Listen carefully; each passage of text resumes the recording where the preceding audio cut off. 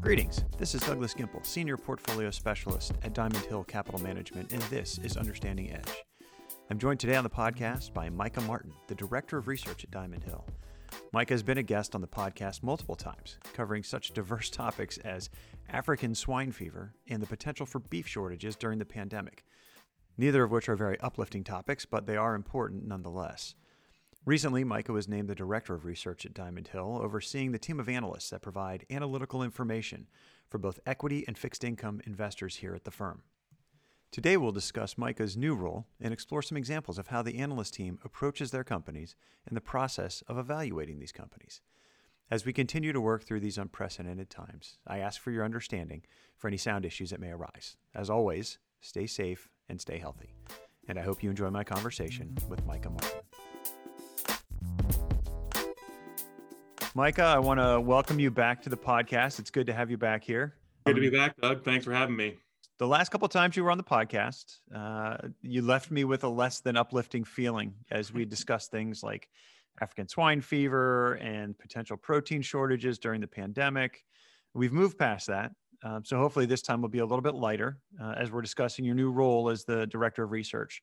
So before we get into some of the details about, how Diamond Hill looks at research and some of the process that you guys go through, talk to me about, the thought process that went into determining the creation of this role and how you approach your responsibilities. Yeah, it's a good question and happy to be back, Doug. I always think you do a great job with these. As I think about as the creation of the Director of Research role, I've been in the role now for about 5 months or so, starting June 1st. And it's been the idea behind it was as the organization grew, continued to expand, added more strategies and more complexity to the business, kind of the management side of the research team.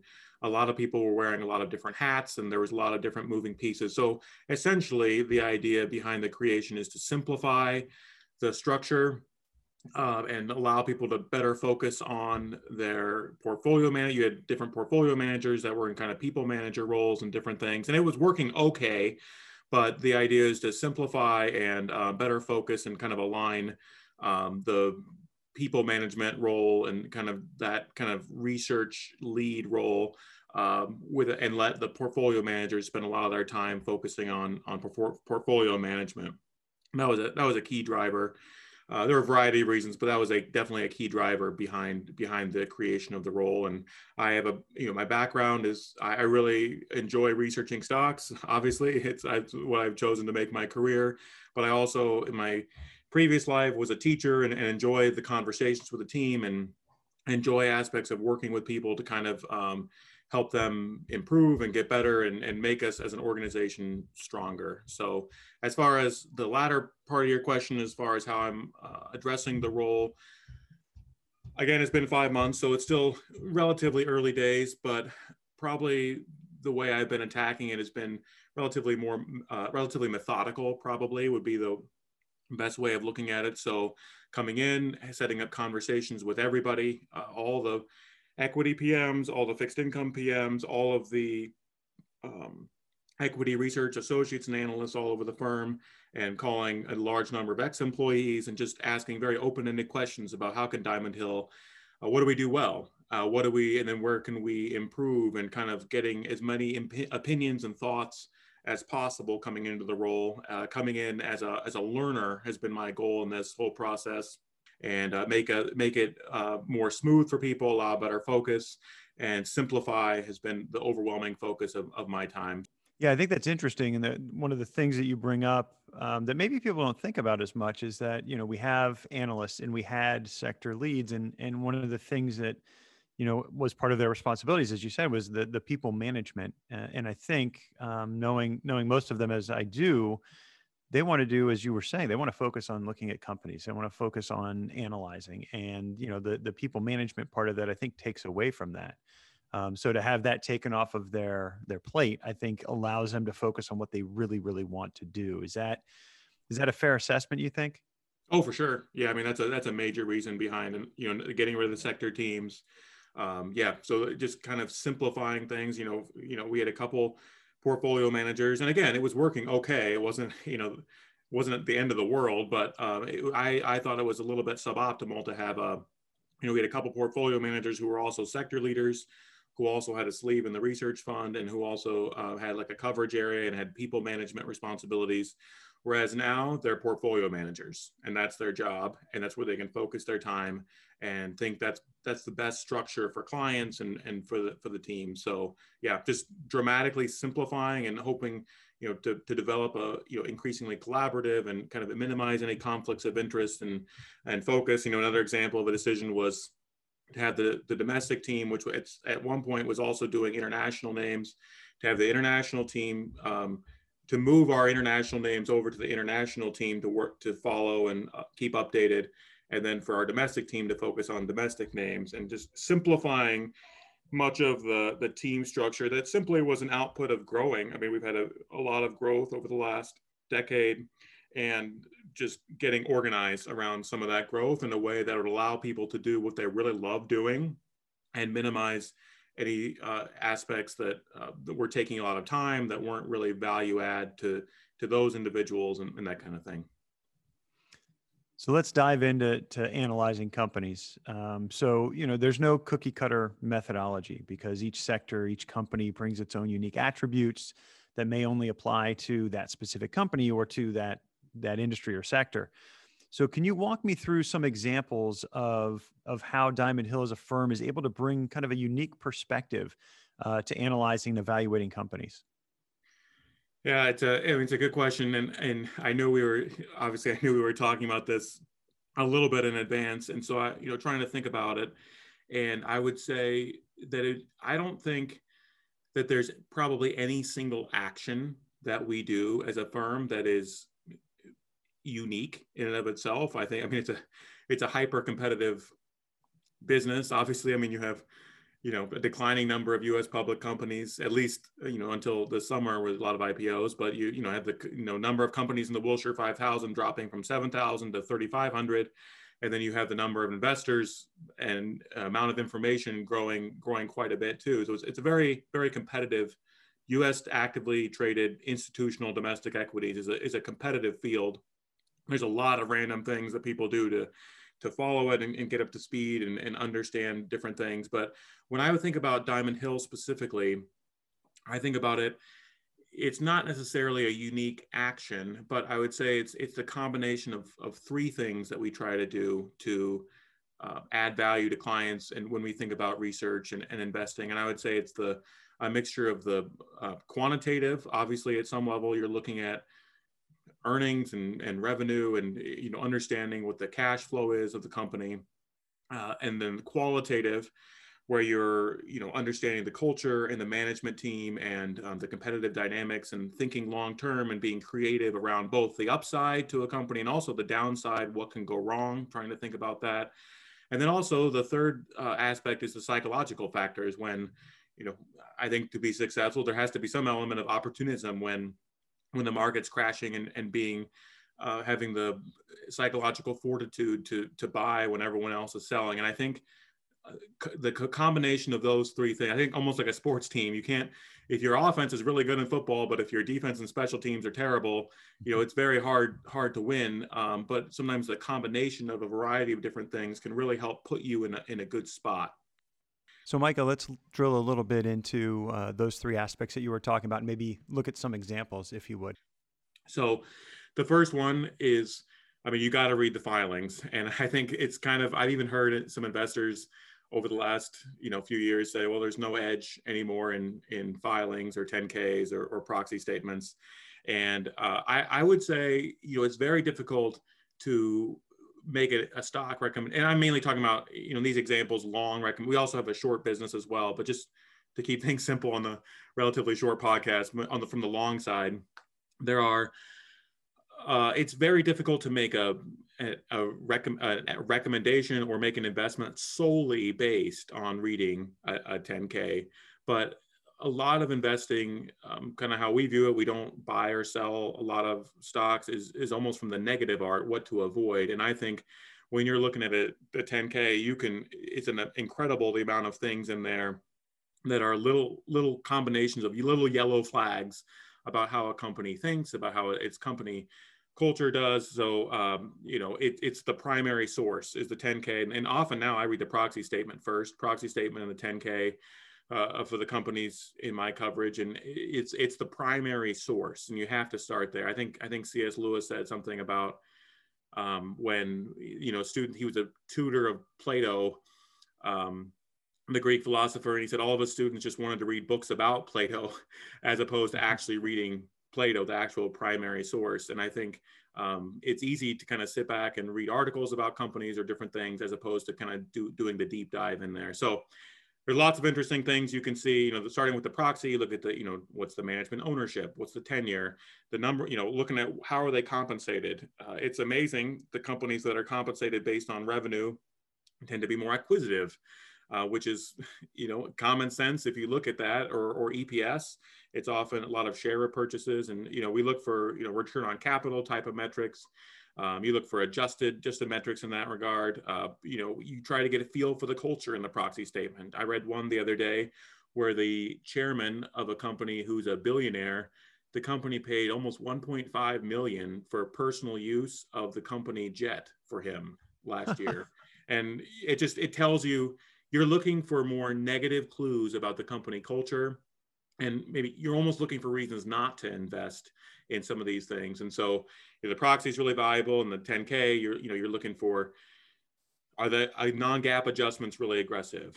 What's going on with joint ventures? That's often an area people hide a variety of different things in there with the operating margins, where joint venture income is 100% operating margin, and they'll include that in their operating margin. What are their assumptions around various accounting items? Are there footnotes in the back about restatements, sometimes tax credits as an offset to SG&A, all kinds of different things. And then there's also positive things as well. Sometimes, oh, this company owns 20,000 acres of land. Oh, that's interesting. Or this company bought, a home builder had land they bought in California in the 1970s. Well, probably their book value is somewhat understated if they bought land in California in 1972 or something like that. So you're just kind of looking for clues. And then I would say the last thing I do in that kind of initial filing look is on the front of every 10K, there's the address of the company. So often you'll pull it up on Google Maps and just look at it. And Google is unbelievable, and Google Maps is unbelievable. And there's not like a right or wrong answer about what kind of headquarters to have or where it should be, but there is a cultural difference between a company that's headquartered in the Manhattan Midtown skyline and then a company headquartered in a town of 10,000 in Wisconsin. There are cultural differences there to kind of get an understanding of the company. I would say after that kind of initial deep dive of the proxy and the 10K, and sometimes looking at previous 10Ks, proxies, you can eliminate a lot of names from kind of that kind of funnel of ideas. But then if it's interesting after that point, then it starts the really fun part of the deep dive of reading. So, you go on Amazon and look and see if there's any books about the company, the founder, Sam Walton, Made in America, the Home Depot book, made from scratch, and in the Everything Store by Bezos. You go through and, try and find a 10K from 10 years ago, see if anything's changed, find a proxy from 10 years ago, see if anything's changed. One of the most interesting things that I've done that has been really a strong value add to me personally in my research has been industry magazines, and many of these I would say aren't riveting reading necessarily. So like Floor Focus magazine, Builder magazine, Egg Industry magazine, Kitchen, Bath and Cabinetry, Global Gypsum, etc. The amount of information in some of those is just extremely valuable. There was one time in one of those magazines that it was a $40 annual subscription to it, and by reading those magazines, we didn't initiate a position because there was a concern that every single one of those issues talked about this topic in this industry, and so it kind of made us nervous, and so we didn't make a long recommendation in it, and we should have made a short recommendation based on it. But by reading that $40 subscription, it saved millions of dollars of client capital just by kind of paying more attention to what the industry is saying, not what Wall Street is saying, but what the people that are installing floors, or have egg farms in their backyard. What kind of stuff they're reading about.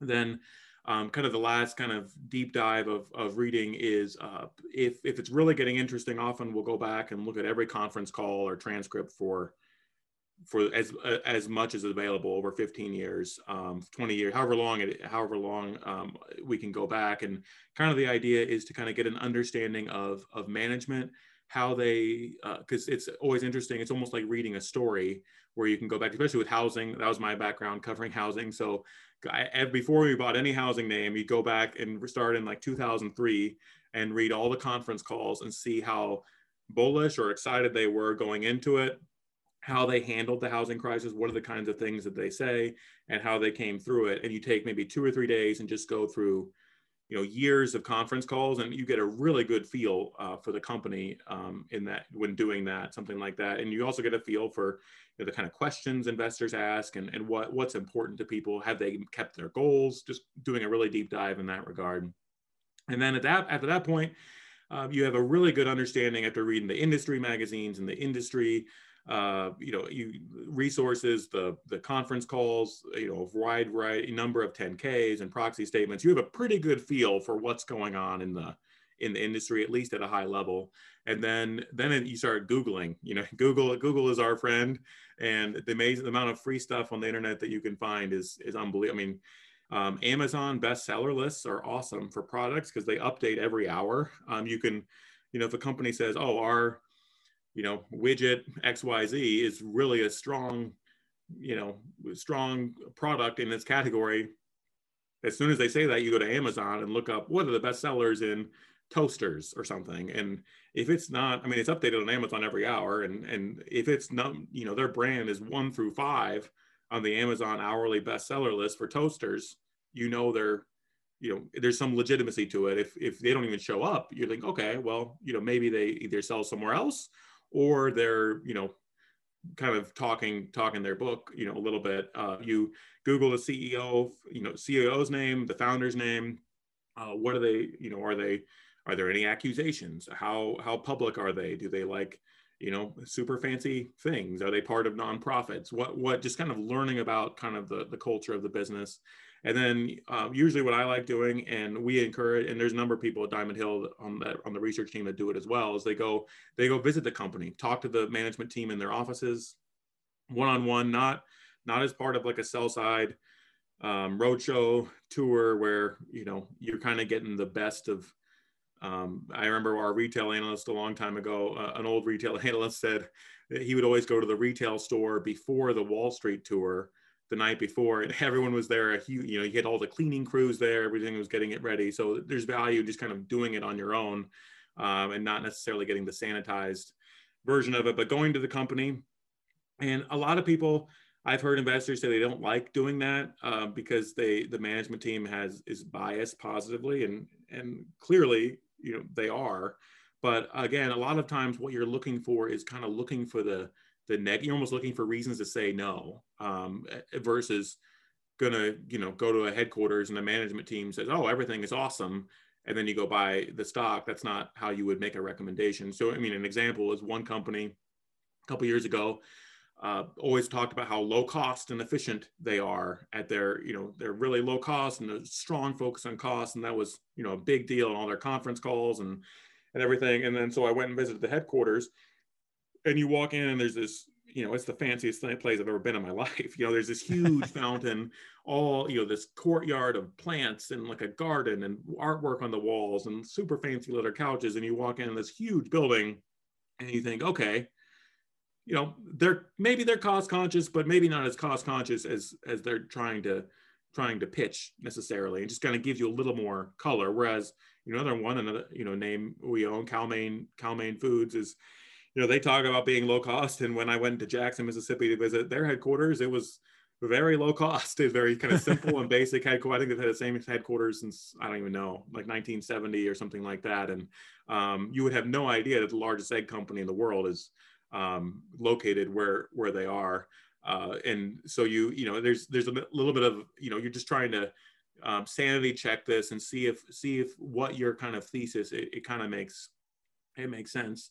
And so, I mean, and then you're just trying to go out and you're a business person. So after reading all the industry magazines and the 10Ks and the proxies and, going, visiting and talking to the company, you get out there, you go to, if you're covering Walmart, you got to go look at Walmart. If you're looking at products, cereal, you go learn at the cereal. I mean, it's really kind of, it's almost a Peter Lynch type of thing where you're kind of going and reading, just learning more about what the businesses do. And again, there's no illusion that walking into a Walmart makes you an expert on Walmart, but it is this element of just learning wherever you can.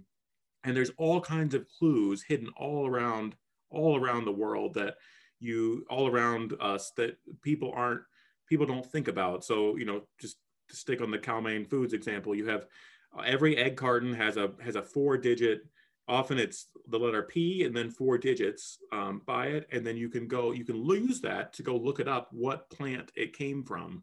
So wherever I go in the world, United States, I go look at every single number in the whole egg case. And you can look at, okay, sometimes in certain parts of the country, Cal-Maine represents 90% of the eggs in that area. But you at a Walmart or something like that, but you would have no idea because they're all like the private label brands or the different brands. For Home Builder Green Brick Partners, another name we owned when in fall of 2018, they were a lot smaller than they were today, and so I went down to Dallas, which is their core market, and I visited over the span of a couple days. I visited approximately around 20-25% of their communities, and just you can see almost all of their business by talking to the salespeople and getting to know them, and not getting to know them super well, but just kind of working through them, understanding the culture. And it adds a lot of color to all of the industry work and the SEC filing work that you're doing as well. I know other sectors, other people do things like going to doctor conferences, not held by Wall Street, but medical device conferences where you're going and talking to doctors, or you're doing different things where you're trying to kind of add the qualitative piece of it. And so if you're at a conference and there's a line for a new product for a medical device that has 30 doctors waiting in line to talk to the person, whereas another one that is empty, you're not going to make an investment solely because of that, but it does add color to as you're thinking about a company. And then, so there's all kinds of different things. There's lots of, it's one of the parts about the job I love the most, and why this is my career. I really, really enjoy the learning and the doing the deep dive. So I've, done all kinds of stuff, seen like a chicken processing slaughter plant, a pork processing slaughter plant, going to see home building, home builders out in the sticks in Phoenix. You're going to, fancy headquarters in Chicago, and you're just talking to management teams. You're trying to put the pieces together on that qualitative side. And at the end, I mean, then you value the business and you just try and figure out, and after all of that work of all the understanding, and often, that can take weeks or months to get a really good understanding of the business. It's not that difficult to think of common sense assumptions for like a valuation of a company. It doesn't take that long to do, or, you're not going to assume an egg company is going to grow at 15% a year every year, or you just know the industries that, and so it's you just make reasonable assumptions in the valuation, and you write up, if you think it's a good idea, you're trading at a discount with a good margin of safety to your valuation after your work, you write it up and send it to portfolio managers, and then have the conversation around whether or not they should add it to their portfolios. So there's a strong focus on independent research, and just trying to balance the quantitative, like the accounting, are there restatements, what's going on, what are their depreciation assumptions, that kind of thing, with the qualitative. Is this, does this company practice what they preach? Are they opportunistic during downturns, or do they, go hide in the corner and not do anything? And just that, keeping both of those in mind, while also, and then you working with the portfolio managers to give the portfolio managers the confidence for the psychological advantage. When everyone else is selling, they feel confident in our work. We're not using third parties to get our confidence. We're doing our work. And so when, everything hits the fan and everyone's selling, we can step in and buy, and kind of add that third piece of in my opinion, our competitive advantage in research together. So I would say overall, that's generally a summary and kind of a rough I mean, it narrows it down quite a bit, but that's kind of a rough idea of some of the different ways we go about researching, kind of think about that as an organization. Great insight. Great insight. Micah Martin, Director of Research at Diamond Hill. Thank you for joining me once more on the podcast. Your insights into the research process have been fantastic, and I appreciate you taking the time to join me today. Thanks, Doug. Always a pleasure.